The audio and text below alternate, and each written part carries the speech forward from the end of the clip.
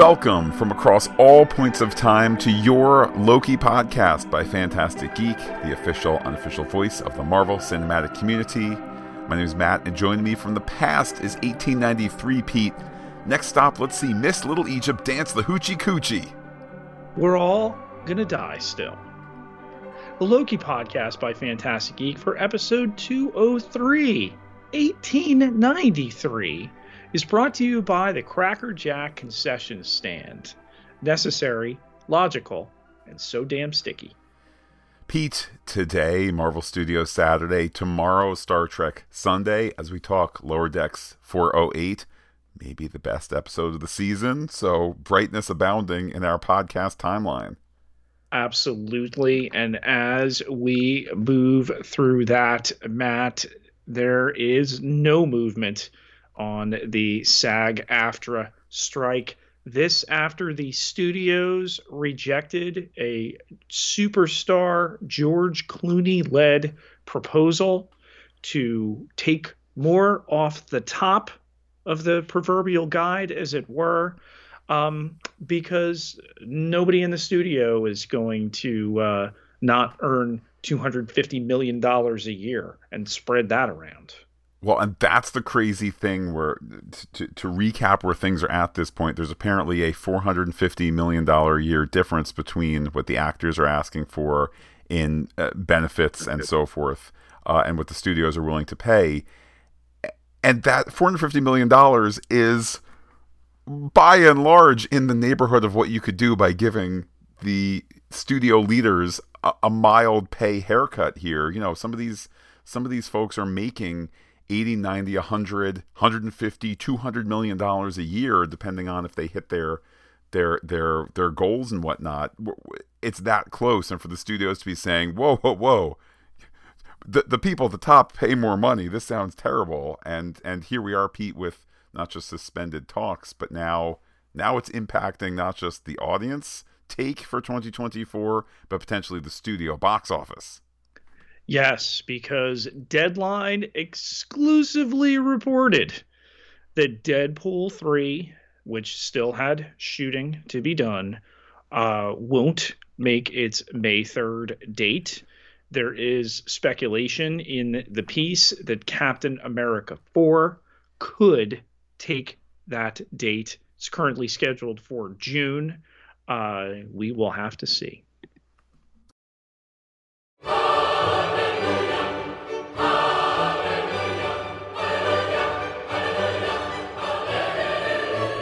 Let's look into the glorious purpose of this episode. An old-timey Marvel title card gives way to Chicago 1868 on the Sacred Timeline, where Ravonna Renslayer steps out of a time door and into the mud and doesn't think she has the right place, but she finds Miss Minutes in a stable. Renslayer was told that she was going somewhere important to meet someone important, and Miss Minutes asks if she brought what she asked her to. Renslayer produces a brown envelope and is told to place it in the window per He Who Remains, as his plan is meant to protect all of time. When asked why he didn't do it, Miss Minutes discloses he's dead, and this was the plan he made when he knew the end was near. As a man rides by on a horse, Renslayer tells Miss Minutes to get back as she doesn't blend in, and she switches to black and white. Renslayer wants to know how she'll be rewarded, and Miss Minutes says when he's back atop of the TVA, they'll be by his side. An African-American child pours wax into a candle mold as the package comes through the open window. He opens it to reveal the official TVA handbook. We get the Loki title card and come out of it in the TVA control room, where all our good folks are still locked out of the control system. The situation is currently stable, but the loom's intake diameter must be increased. If they don't, what with those new branches growing back, The TVA will be destroyed and all will die. Mobius pitches hacking into the system, but that's a solid no. It's reiterated in the current status, we are going to die. Hunter B-15 speaks about hope. Maybe in addition to getting the temporal signature of He Who Remains or a variant, maybe Miss Minutes can possibly get them in. We're told that Miss Minutes does have admin privileges to all the systems. How is it, though, that they will be able to find a cartoon clock that doesn't want to be found? Let's not forget, says Casey, that Miss Minutes sent a message to Renslayer right before Renslayer disappeared. So track Renslayer and find Miss Minutes. Casey gets to work on that. We see Loki and Mobius pop into Chicago 1868. Seems to be a fairly innocuous point. It's prior to the Chicago Fire of 1871. They advance finally to 1893. Pete, that's what the episode is called. Same spot, but now this innocuous place is site of the Chicago World's Fair. I'm so glad that Major Noel Gardner recommended over the summer to read Devil in the White City about this place and this time period. Pete, our heroes name check some of the people from that book, from history. I'm talking the White City. I'm talking Edison, talking H.H. Holmes, whose dastardly killing spree during this time period was genuinely stomach churning to read about, and probably good that they didn't focus on it in this plucky Marvel Disney show. But read Devil in the White City, folks. Major Noel Gardner recommends it. This a branched timeline of 1893, where Loki and Mobius just need to figure out why the two dates, 1868, 1893. Mobius says they'll have to do the legwork, and a newsie announces the ghost clock continues to haunt the Midway. They purchase a paper complete with a sketch of Miss Minutes. Later, as they enjoy Cracker Jack, they come upon wood carvings of Odin, Thor, and Balder the Brave. Loki says they're inaccurate, especially Thor's height, and that no one's ever heard of Balder, but Mobius has, who sometimes forgets Loki is one of them. They see a sign for Victor Timely's astounding temporal marbles. And polka music plays in the Hofbrau Beer Hall as Miss Minutes begs Renslayer to open her bag. But she tells her she has to stay so she doesn't freak everyone out. Loki and Mobius enter and eventually spot Renslayer as the lights dim and the curtains open to reveal the temporal loom. Timely takes the stage, talking about the importance of time. Loki IDs him as He Who Remains, and Mobius doesn't think he's as terrifying as Loki says. This, Matt, footage seemed all a little familiar. It did. This excitingly shown as the post-credit scene in Ant-Man and the Wasp: Quantumania, and it was... Look, Pete, the old MCU has lost some of its punch lately, and maybe Quantumania had a factor in that. But it was a thrilling reminder that it still is all connected, and to be transported back to maybe one of the better parts of Quantumania and seeing it in context now, which is to say that maybe the best part of Quantumania was a clip from something else entirely. But here it is, Pete. The return for we viewers of the MCU, the return of He Who Remains as a variant here. Wonderful performance out of Jonathan Majors. It's a choice. I'm assuming it's in the script. It's an acting choice, an editing choice to keep his somewhat halting presentation intact here. I think it approached too much, but it never felt like me to be too much.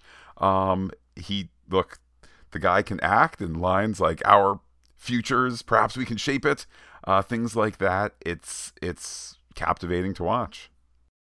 Timely explains time is the future of energy, and as you mentioned there, Jonathan Majors' staccato delivery punctuating throughout.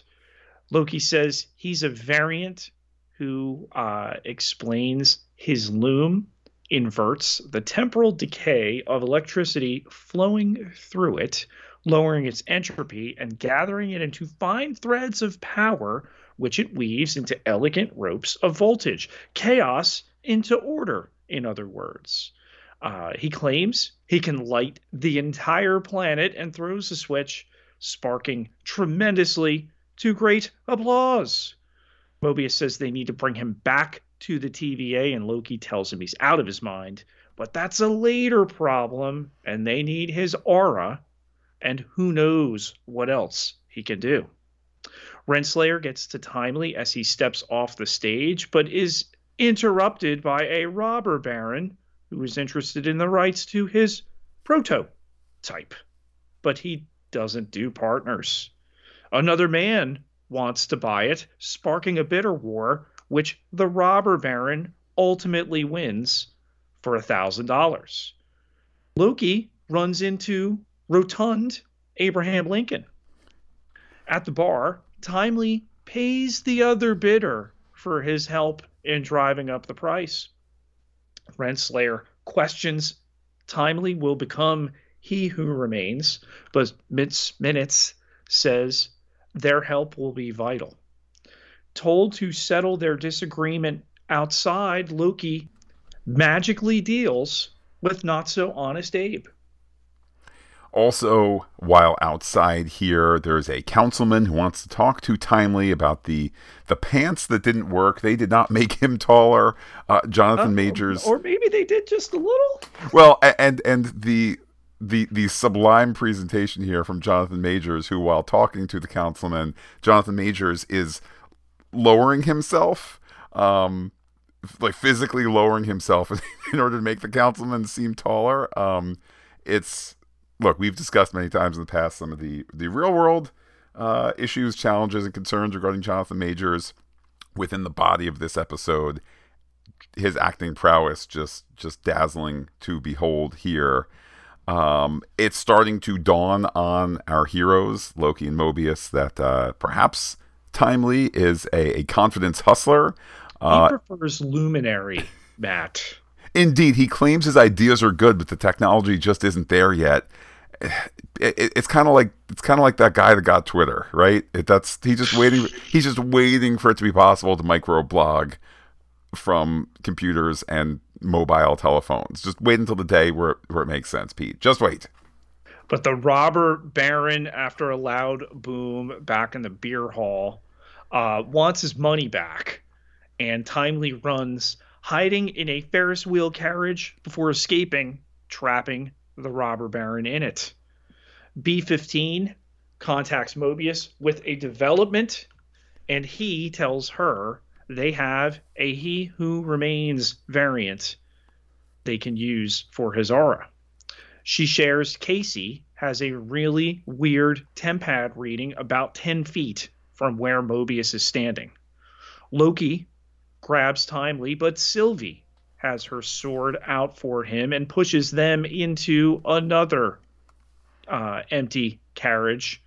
Renslayer admonishes Mobius for letting Sylvie track them there, but he says maybe she tracked her.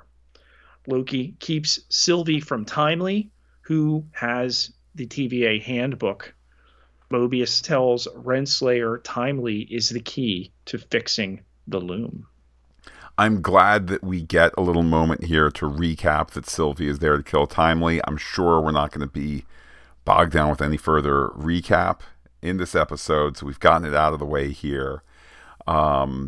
Inside that Ferris wheel car, Sylvie says she does not want to be there. She notes that somehow the TVA book got to Timely, a path set up by Renslayer in the book.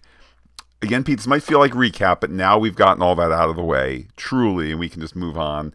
Loki recaps that the TVA is there to protect all the lives of the people and so forth.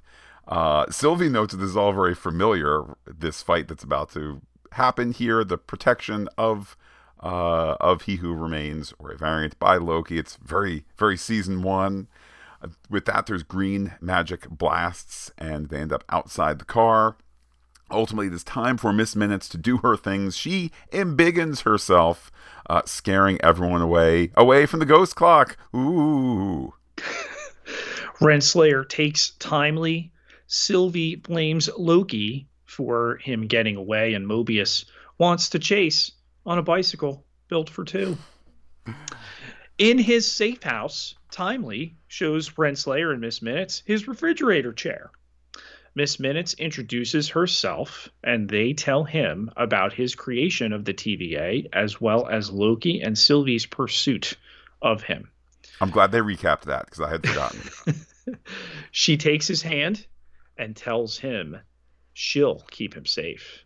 Miss Minutes explains before he created the TVA, he created her. Ms. Ravona is just looking to restore stability to the TVA and its loom, not dissimilar to what the wizard gentleman told him. They tell him Loki cannot be trusted because he helped murder his variant. The robber baron bangs on the door and they leave through a window so Timely can retrieve his latest prototype at a lab across the lake in Wisconsin with lower taxes. Loki and Mobius see them and give chase. The robber baron gets between them and Loki blasts them, but they've lost them and leave, allowing Timely, Renslayer, and Miss Minutes to come out of hiding. Take us, Matt, to the SS Heron. Before we head there, Pete, I have a question for you. Are you suffering from hibernation sickness? You don't want to go for the possible Star Wars reference here, as Renslayer notes a long time ago, ... before she recaps the history of the TVA. Far, far away, like Ahsoka. And second, I just had to chuckle, and this is probably not the intended implication here. This notion that his lab is in Wisconsin, maybe, Pete, this production is on the move for tax benefits. You know, a show that went to Atlanta for tax benefits, then went to the UK for tax benefits. Maybe that's what Victor Timely is chasing as well. But as you mentioned, Pete, we're on the SS Heron, which Renslayer and Timely have boarded. He needs his usual accommodations. A little time has passed. Miss Minutes sitting on the rail as Timely talks about the key to understanding and manipulating time. He flips through his TVA guidebook. Who was it who left it there all those years ago? He quickly says, was it you? And Renslayer says yes. Miss Minutes is jealous. Regardless, Timely thanks Renslayer. Thanks them, I guess. He calls the book a correspondence between himself and the book's author, Ouroboros, which I just thought was a lovely moment there. I know, Pete, we're taking this episode to task a little bit for sometimes when it repeats and so forth, but that's an elegant line there, elegantly written line. He also talks about the throughput multiplier that could help with the loom situation. So if nothing else, Pete, we are setting up potentially a fix back in the future when that time comes, though not this episode. It's clearly the design that OB was working on, but being unable to open the blast doors there, keeping him from putting that fix on the time loom. Timely makes Renslayer a paper flower, and later, when she's fallen asleep in one of the rowboats, he and Miss Minutes unceremoniously drop her down to the lake, leaving her behind, and she starts to row after them.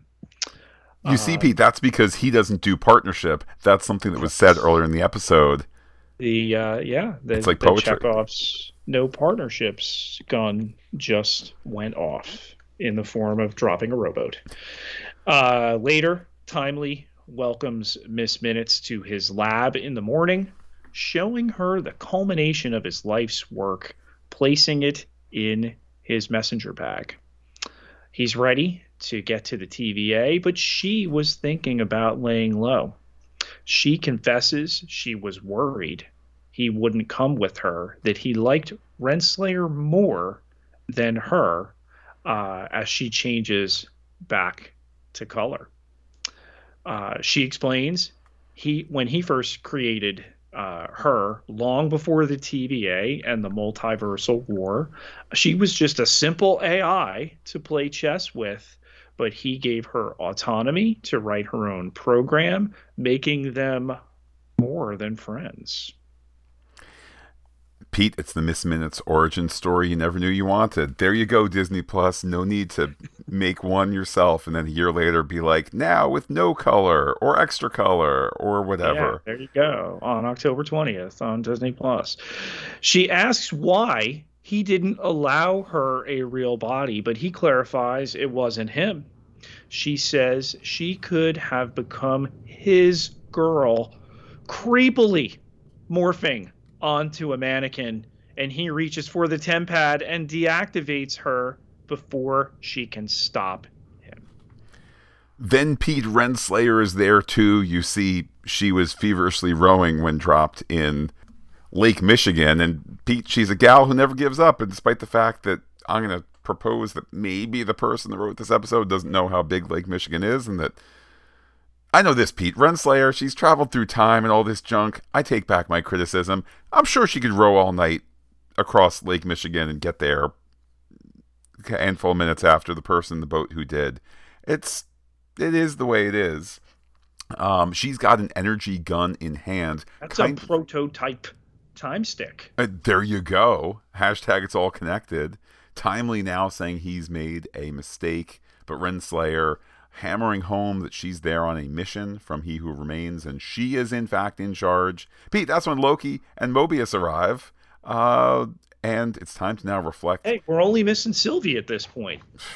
It's getting the gang all back together here. Mobius asks if this is really free will. Perhaps Renslayer has lost her way, but she's not going to be lectured by Mobius, whose messes she has cleaned up all those years. And Mobius asks who will keep track of the big picture. But by the way, did anyone notice that as soon as Renslayer left, everything fell apart? Which I have to admit, Pete, did give me some pause there. She, Renslayer says, brings order from chaos. And then everybody is blasted by green magic because, Pete, the missing Sylvie, who you mentioned moments ago, has now arrived. Timely pleads with her. He hasn't done anything, but she tells him he will do some terrible things. He tells her he's not the man she thinks he is, and she relents for Loki and Mobius to take him. They open a time door, and he goes through, and Sylvie tells them not to let her regret it.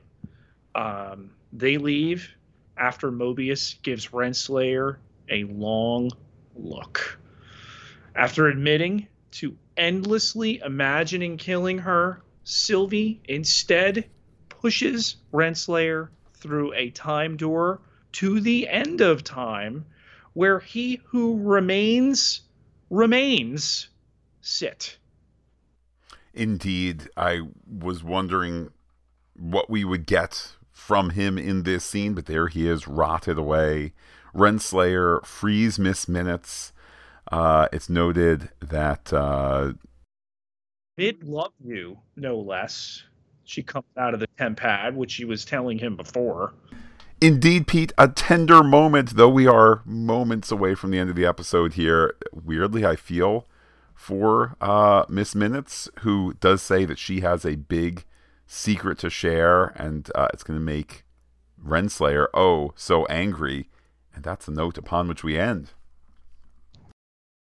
Hey! Oh, wow. Wow. Wow. Wow. Wow. Wow. Wow. Oh, man, I feel like wow. Wow. Let's blow some minds with some theories. Pete, let's start with an easy one here. The peanut and cracker jack of the bunch, if you will. Has Timely stepped through the door back to the present day? You know, we've had past, present, and future TVA. The present day TVA, where Ouroboros and all the others are, and will we get fast motion on that next week. I mean, that's the pressing concern at this point.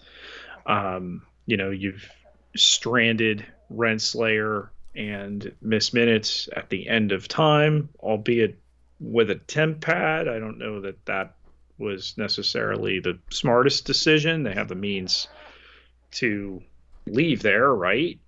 And now the motivation to team up against him, when before it was to find him. It all depends what this big secret that Miss Minutes has about him about her, that she can exploit against him, and knowing all his other secrets. It's interesting to try and look back to last season for clues on how this season is paced. You add to it this notion that Jonathan Majors is in about 3 episodes, and we've discussed, does that include voice stuff and physical likeness and so on and so forth. I think that if this episode was the 4th episode, in my mind it would then be easy to say, oh, and in 5 and 6, that's where we have the resolution and so forth, whatever it might be, whether Timely dies and there's a new variant that comes through, whatever that might look like. I find myself a little tripped up by this notion that I think next week there he is in the control room and they can scan his aura and they can save the day with the bleep bloop blop and all of that. Do we possibly next week have an episode that is kind of like, not exactly a one-off, but kind of an out of the blue, since we're anticipating resolution, do we get something that's entirely different? Do we get the Renslayer flashback episode, something of that sort? That's got to be the secret, right? Like, who she was. I think telling her story opens up then Mobius's and B-15s and maybe even Casey's and possibly even OB's, who were these people on the timeline, and you start to drop the dominoes like that. I mean, I'm going to be honest, this 3rd episode of the 2nd season to me felt way too long. I think where normally this show has a little bit longer run times, so you can have great scenes of dialogue between Tom Hiddleston and Owen Wilson. It didn't have that. Obviously, they're not as featured in this episode, but I think, not a ton happened in this. It's more setup, whereas that third season, that 3rd episode in the 1st season, the highlight of the series to me, that Lamentis Apocalypse one, just loaded with action. I was definitely wooed in this episode by the production value, by, again, Noel Gardner suggesting read Devil in the White City, which I did this summer, and I'm there it is, the whole thing. Well, a very little portion showed up on screen, but there it is in spirit, the whole thing on screen, and great production design. So I feel like on the one hand I was wooed by that, and I certainly enjoyed it, but then, and even I enjoyed the cliffhanger at the end. What's the secret? Oh, I can't wait to talk about it on the podcast. But looking at the episode as a whole, whose stories were advanced here? Okay, Timely. Who else? Nobody really. I mean, fine. We saw Renslayer light the fuse that became Victor Timely in 1893. But what new things do we learn about characters and their situation and so forth? Not really. So in that regard, when Sylvie shows up again to fight Loki again over whether we care or don't care about He Who Remains and the status of the TVA, whether it is good or bad, again, that's kind of where it's, oh wait, emotionally not a lot happened, even though we had fun along the way. So 1893 is officially a branched timeline, and we know that the ones that were pruned by Docs, we're told in this episode, are now growing back. That will continue to overload the time loom, which we know at a later point in the TVA's future is closer to meltdown, when Loki gets pruned and comes back in that first episode via the what was the device that Obi made for him there, the temporal aura extractor. Okay, so the time looping that's gone on in the larger story now. He who remains dies. Miss Minutes has been dispatched by him, she brings in Renslayer to give him the means of creating the TVA, and potentially to start this cycle all over again. I mean, just look at the circular nature. Miss Minutes tells Renslayer they will be by his side. Where do they wind up at the end of the episode? Yeah. By he who remains. Remains. So I can definitely appreciate the symmetry with which they're telling the story. Again, I just wish a little bit more had happened in this particular narrative, other than getting us at with something that's not new here, the concept of time looping. I mean, come on, we have a character named Ouroboros, the dragon that consumes its tail. You mentioned the forthcoming meltdown at the TVA. I would like to contrast that with this notion that if the fix that OB is discussing at the beginning of the episode, if that fix is put in place, then the Loom will be able to handle these timelines. While on the one hand, that's not a throwaway line, I would like to propose that through that line, through the newly empowered Loom that allows multiple timelines, I mean, potentially you're getting a ton of... I'll be base and treat it from a studio perspective. Potentially a ton of content can flow through that. I mean, eventually, when this actor strike is settled and so on and so on and so on, eventually we're going to get things like Hugh Jackman, Wolverine in the yellow outfit, as has been, as was shared from Deadpool 3 before it stopped filming. The potential from a story perspective for other timelines to give us X-Men or things of that sort, it's readily there as a story perspective. Also, too, to whatever degree, from a creative / corporate perspective, there might be chaos on the bridge, or there might be, oh, look, tracking currently says the Marvels is going to come in, have an opening weekend well under what the first one did. Is that because of the Marvels, or is that because of MCU issues or MCU slowdown or comic book hero fatigue, things of that sort? I mention all this, Pete, because the potential for whatever fix you want coming from another timeline that, again, might be from a purely creative perspective or might be from a corporate perspective saying we got to do something to jumpstart the MCU again. It could come from another timeline, which OB is saying at the beginning of the episode, hey, maybe in a few episodes we'll be able to allow those alternate timelines with no problem. I mean, this as Natasha Romanoff sacrificed herself for the Soul Stone, and the Battle of Earth happened this week.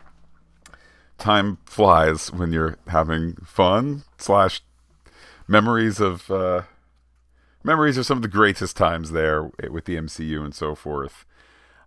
Pete, from my very large observation, something that could be opening the door to years and years and years of X-Men movies and TV shows and Fantastic Four arriving fully formed and not, let's go up in space and oh no, there's space radiation. From that very big to the very, very small. The very first time I saw a video about the Chicago World's Fair of 1893, which the video, I think it was, can't remember the YouTube channel at the moment, but they had referenced Devil in the White City and so forth. One of the big takeaways, in fact, the hook that YouTube episode ended on, was one of the people working at the Chicago World's Fair was Elias Disney, Walt's father, and this notion that he learned things about how to do park and how to do entertainment and how to do authenticity, and maybe he told that to his son and so forth. I had So text. wait, the Chicago World's Fair created Disney like um, the TVA guidebook created Victor Timely?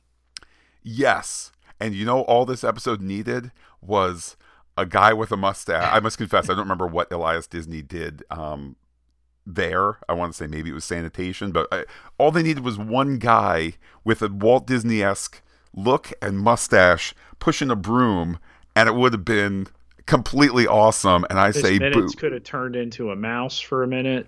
Yeah, like let alone here it is, the Disney, Disney 100th anniversary and all of that, which you didn't even need that to stick a Walt's dad in the background somewhere. Maybe it's there out of focus and whatnot, but I feel like, I mean, if not, then when? When do you? I mean, this is not quite Stan Lee cameo territory, but it would have been so perfect. Just excuse me, guys, and the guy walks through, and you say, look at the picture. Like, it would have been a really cool moment that unfortunately they didn't go for. Balder the Brave, a deep cut here, Matt, the half brother of Thor and Loki, having beef with Loki. They didn't get along. Too perfect is usually what Balder the Brave is described as. Is he coming? Well, let me answer that from a slightly different perspective. And I 99 times out of 100, I don't, I avoid articles and theories and so forth about shows that we podcast. I avoid it at least before we podcast, but might have been Insider. There was some article that said, is Mobius Balder the Brave? I think that's a weak. I mean, first of all, we've seen the Thor. Think Mobius of when. is Mobius. What's that? Mobius is Mobius. Yeah, Mobius is Mobius, and come on, the story has told us Mobius wants a jet ski and things like that. Like, that's a much more interesting thing than, look, there's three guys standing there, and one of them wishes to be up there. Wouldn't it be fun if the other person was the third guy that was there? As for, do we get more of a Thor connection and so forth? I mean, let me go outside the story here. I feel like Thor stories are on pause given the conclusion of Thor 4 and Hemsworth not readily back and so forth. I know Thor 4 did have some weird post-credit scenes that spell to a great big beautiful tomorrow of continuing story, even though it kind of doesn't make sense. Shruggy shrug. But I would not say that we are.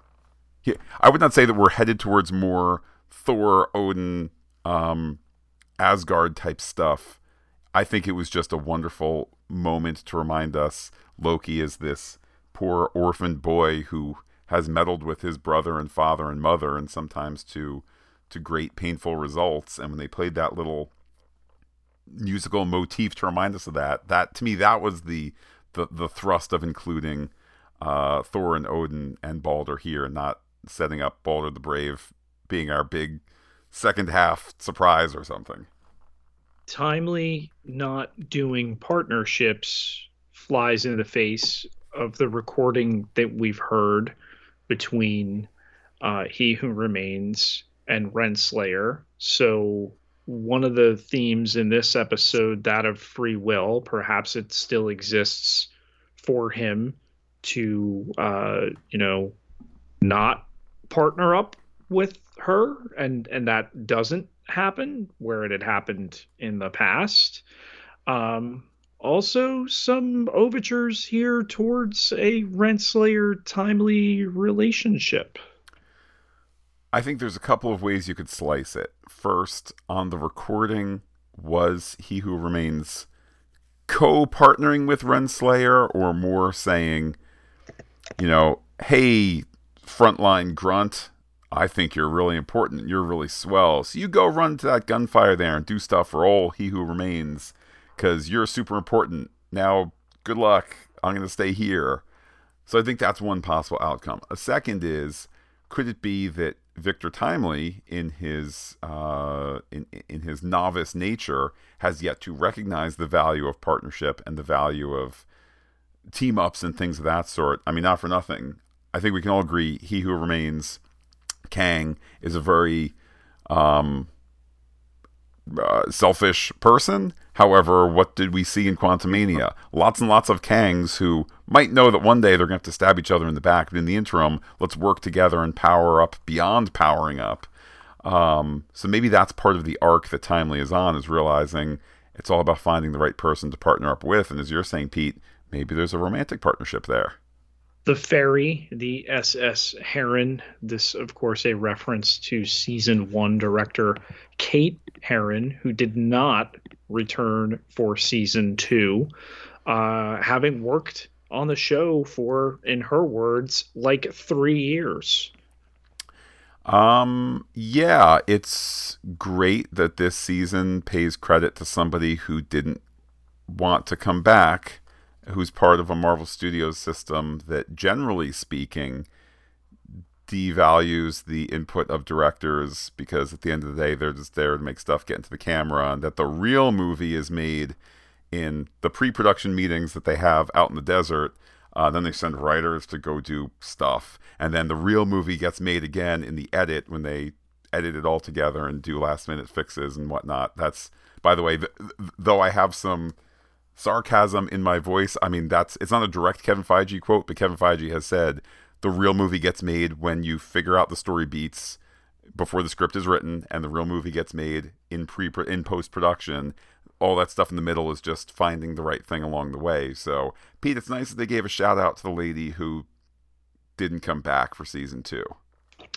OB and this throughput multiplier, clearly that is part of the story moving forward. So the tech there be interesting too, Matt, now that we know her motivation, Miss Minutes trying to get a real body. Yeah, I think though we are a bit down on this episode, it might be one whose esteem rises between now and when the season is done, in terms of, you know, has this set up a brand new trajectory for Ms. Minutes, who's more than the Amazon/Apple device person who partway through season 1 is given some weird looks. Oh, that's because she's working for He Who Remains and is autonomous and so forth. But, you know, is she really headed towards a different form by the end of the season? Similarly, look, we potentially have all the story pieces in place for the Loom to be fixed.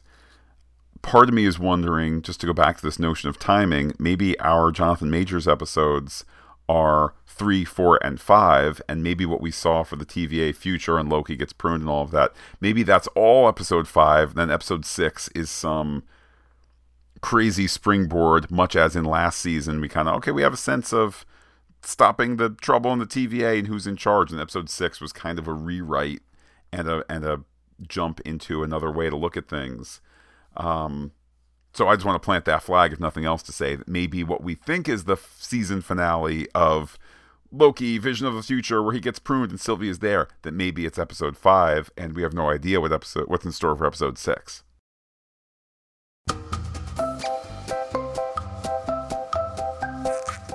Time to hear what you think. Pete, we ran a poll in which people could vote by number of Ferris wheels as to their thoughts for this episode. 1 squeaky wheel, 9.5%.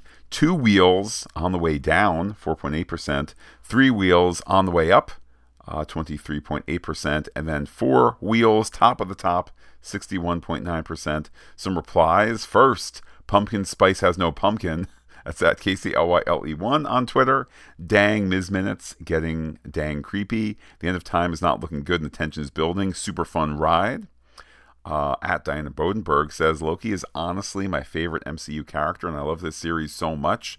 I have an irresponsible theory that Ms. Minutes is going to try and take over He Who Remains' corpse. Since she was talking about wanting a body, she's a mess. Pete, let's pause there for a moment. Not a bad theory. I kind of like that. It's a variant. Yeah. It's a look. Next up, we hear from Steve Thurberge, who says 1868 was sacred timeline, but 1893 branched, subtle, but maybe important. Majors is good at acting. Is Renslayer a He Who Remains variant? Sylvie Loki symmetry. Pete, you replied and said She Who Remains.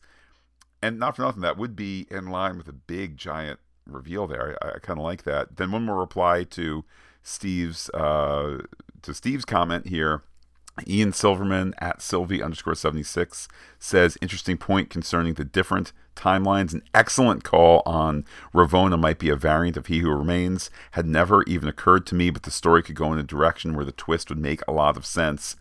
I like that. I really like that. I really do as well. Yeah, that you would have the symmetry too on both sides, Loki and He Who Remains, Kang, etc. Why can't there be a female one? And I think it's in line with what we've seen.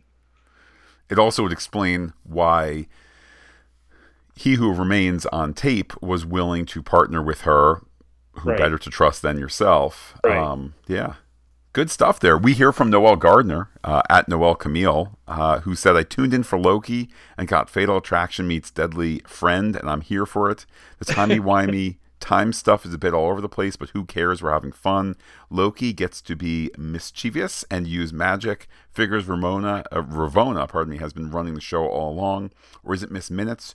She needs to sit down and have a slice of Soylent key lime pie. I like the reference there too, and maybe just questioning where the key lime pie comes from. Well, the key lime pie that there was some discussion amongst some of our followers this week that maybe that represses the memories, because there's signage. You're allowed one a week. You can't double up. That it might be some kind of time controlled. Time lapse, wipe away memory snack. I really like that, and I feel details like that are what you can explore or discover in a season that's more than 6 episodes. Like when you're kind of, let's take it from worst to first, when you're kind of sitting in the writing room going, oh, what are we going to do to come up with 18 episodes? And these crazy things get spit out, and then you start to build. You have the time and place to do that, versus if that's not an idea that was baked in, no pie pun intended, at the beginning of the season, then you kind of don't find it. And it could be one of these things where the theory is cooler than, like, no, they just have a room where everybody goes to eat pie. Like, that's the extent of it. Time will tell, Pete. Next tweet here, Rose Ferry at AnnaRose584 says, Loki and Mobius are both so interesting in this series, but what's the deal with Ravonna? I can't even begin to understand Miss Minutes. I haven't commented on anything in a long time, but this show is incredible. So, Pete, no complaint there from Rose. None whatsoever. Last tweet comes from Bike BRH on Twitter. This was good, not great. It would have been better if Jonathan Majors was trying to act so hard. I think maybe there's a little typo there. Perhaps Bike BRH meant wasn't trying to act so hard. Him talking like a victim of traumatic brain injury or someone who had never talked before today was tremendously annoying. Sans any explanation for why he talks like that. Pete, I had just inferred that certainly it's an acting choice. Maybe it's just a way to differentiate these variants. Also an opportunity for Jonathan Majors, but I guess them's the breaks. What do you have over there on Apple Podcasts? A review left on the Pop Culture Podcast feed by Immature Hour. 5 stars. The headline is MCU might be struggling, but MAP, parentheses, Matt and Pete, are not. And it reads, started listening to Matt and Pete as a pandemic project to learn more about the MCU. My entry points were Daredevil and Agents of S.H.I.E.L.D. I found cataloged Fantastic Geek podcasts to help me digest what I was watching and connect the dots on macro and micro levels. Now that Marvel content has hit some tough times, I suffer through shows like Secret Invasion just for the reward of a Fantastic Geek podcast. I'm often not as enthusiastic as they are about the viewing experience, but no problem. I still enjoy listening to the fellas with a PH there, Matt. Thanks for your insights, knowledge, and opinions, Matt and Pete. Well, thank you, Immature Hour. And I want to say we do try to keep it positive, even if we're down on elements of a show. That said, you should check out our podcast for Inhumans, the show that broke us, the show that just broke us. And I will always but even then, we had some fun goofing about it. I mean, I think there's just so much negativity in terms of podcasts, and again, I'm down on this episode, but do we need to beat a dead horse? I don't think so. Werewolf by night, by color, no thanks. Pete, to the email inbox we go. We hear from Jack, who had sent them some thoughts for episode 2, unfortunately after we had podcasted it, so Jack picks up from there saying, Jack was right. That in episode 2 was a blip in terms of quality. I felt like this was a much better episode. He's now talking about episode 3. The action more consistent. We get Miss Minutes, Ravonna, and Victor Timely all in one episode. It's also nice to see a play on the Back to the Future 2 theme here, where He Who Remains have Ravonna. I don't know why I keep calling her Ramona. Ravonna give Victor Timely the TVA manual, but instead of becoming super rich like Biff did with the almanac, or a version of Kang that He Who Remains was expecting, Victor Timely became a charlatan. It was really fun to see a complete resolution of this character all in a single episode. Lastly, I really like the little things they do, like playing the opening credits theme using an old-timey piano and weave in beats of the Loki theme when they were about to introduce Victor Timely. Stay fantastic. That from Jack in NYC, pointing out some of the positives of this episode. Thank you, Jack. One of the winners of our drawing during our 10th anniversary gala Google Meet. Still waiting for Stacy Thomas. I hope the other winner to reach out for me. I don't have contact information to get you your prize. Pete, last email comes from Ian Silverman, who I believe we also heard from via Twitter. He said, even though this episode continued to focus on the talkie-talkie more than the big action set pieces, I'm really enjoying this season. In fact, even more than the dialogue, for me what stood out about this episode was how it looked and how it sounded. The costumes were outstanding, the production design was spectacular, and I loved the piano and old-timey saloon arrangement of the Marvel theme played over the Marvel Studios title card. Ms. Minutes immediately changing to a Betty Boop look so she'd fit in better in the 19th century was pretty hilarious. Ms. Minutes suddenly revealing herself to be almost stalker level obsessed with He Who Remains was not as hilarious. It will be interesting to see and learn more about how much she's actually the one behind everything that's happening with him and with the TVA, as well as what the big secret is that she knows about Ravonna. Might it have to do with Franklin D. Roosevelt High School? Let's not forget Pete. Let me pause you in for a second. She was revealed to be, was the teacher or a principal there?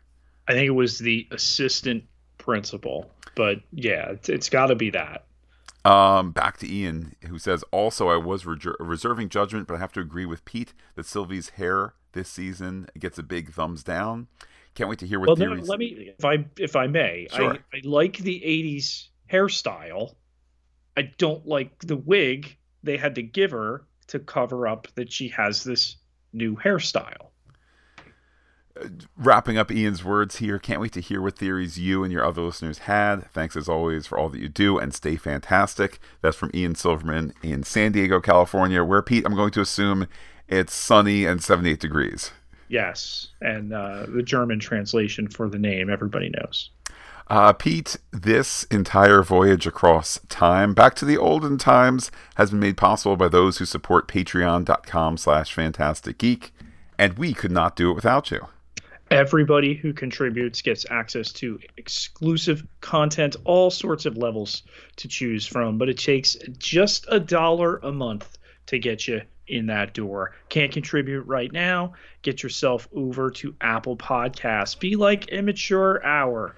Give us a rating or a review on any of our 34 podcast feeds, soon to be 35 and 36, what with Echo and Skeleton Crew coming sometime. Which might now be a little later on account of the movie stuff being impacted. I still had the date sometime. This is true. Pete, let's keep the MCU conversation going. How can people be in touch with you on various social media websites, some of which may experience major user loss once they move to a paid model in the coming months?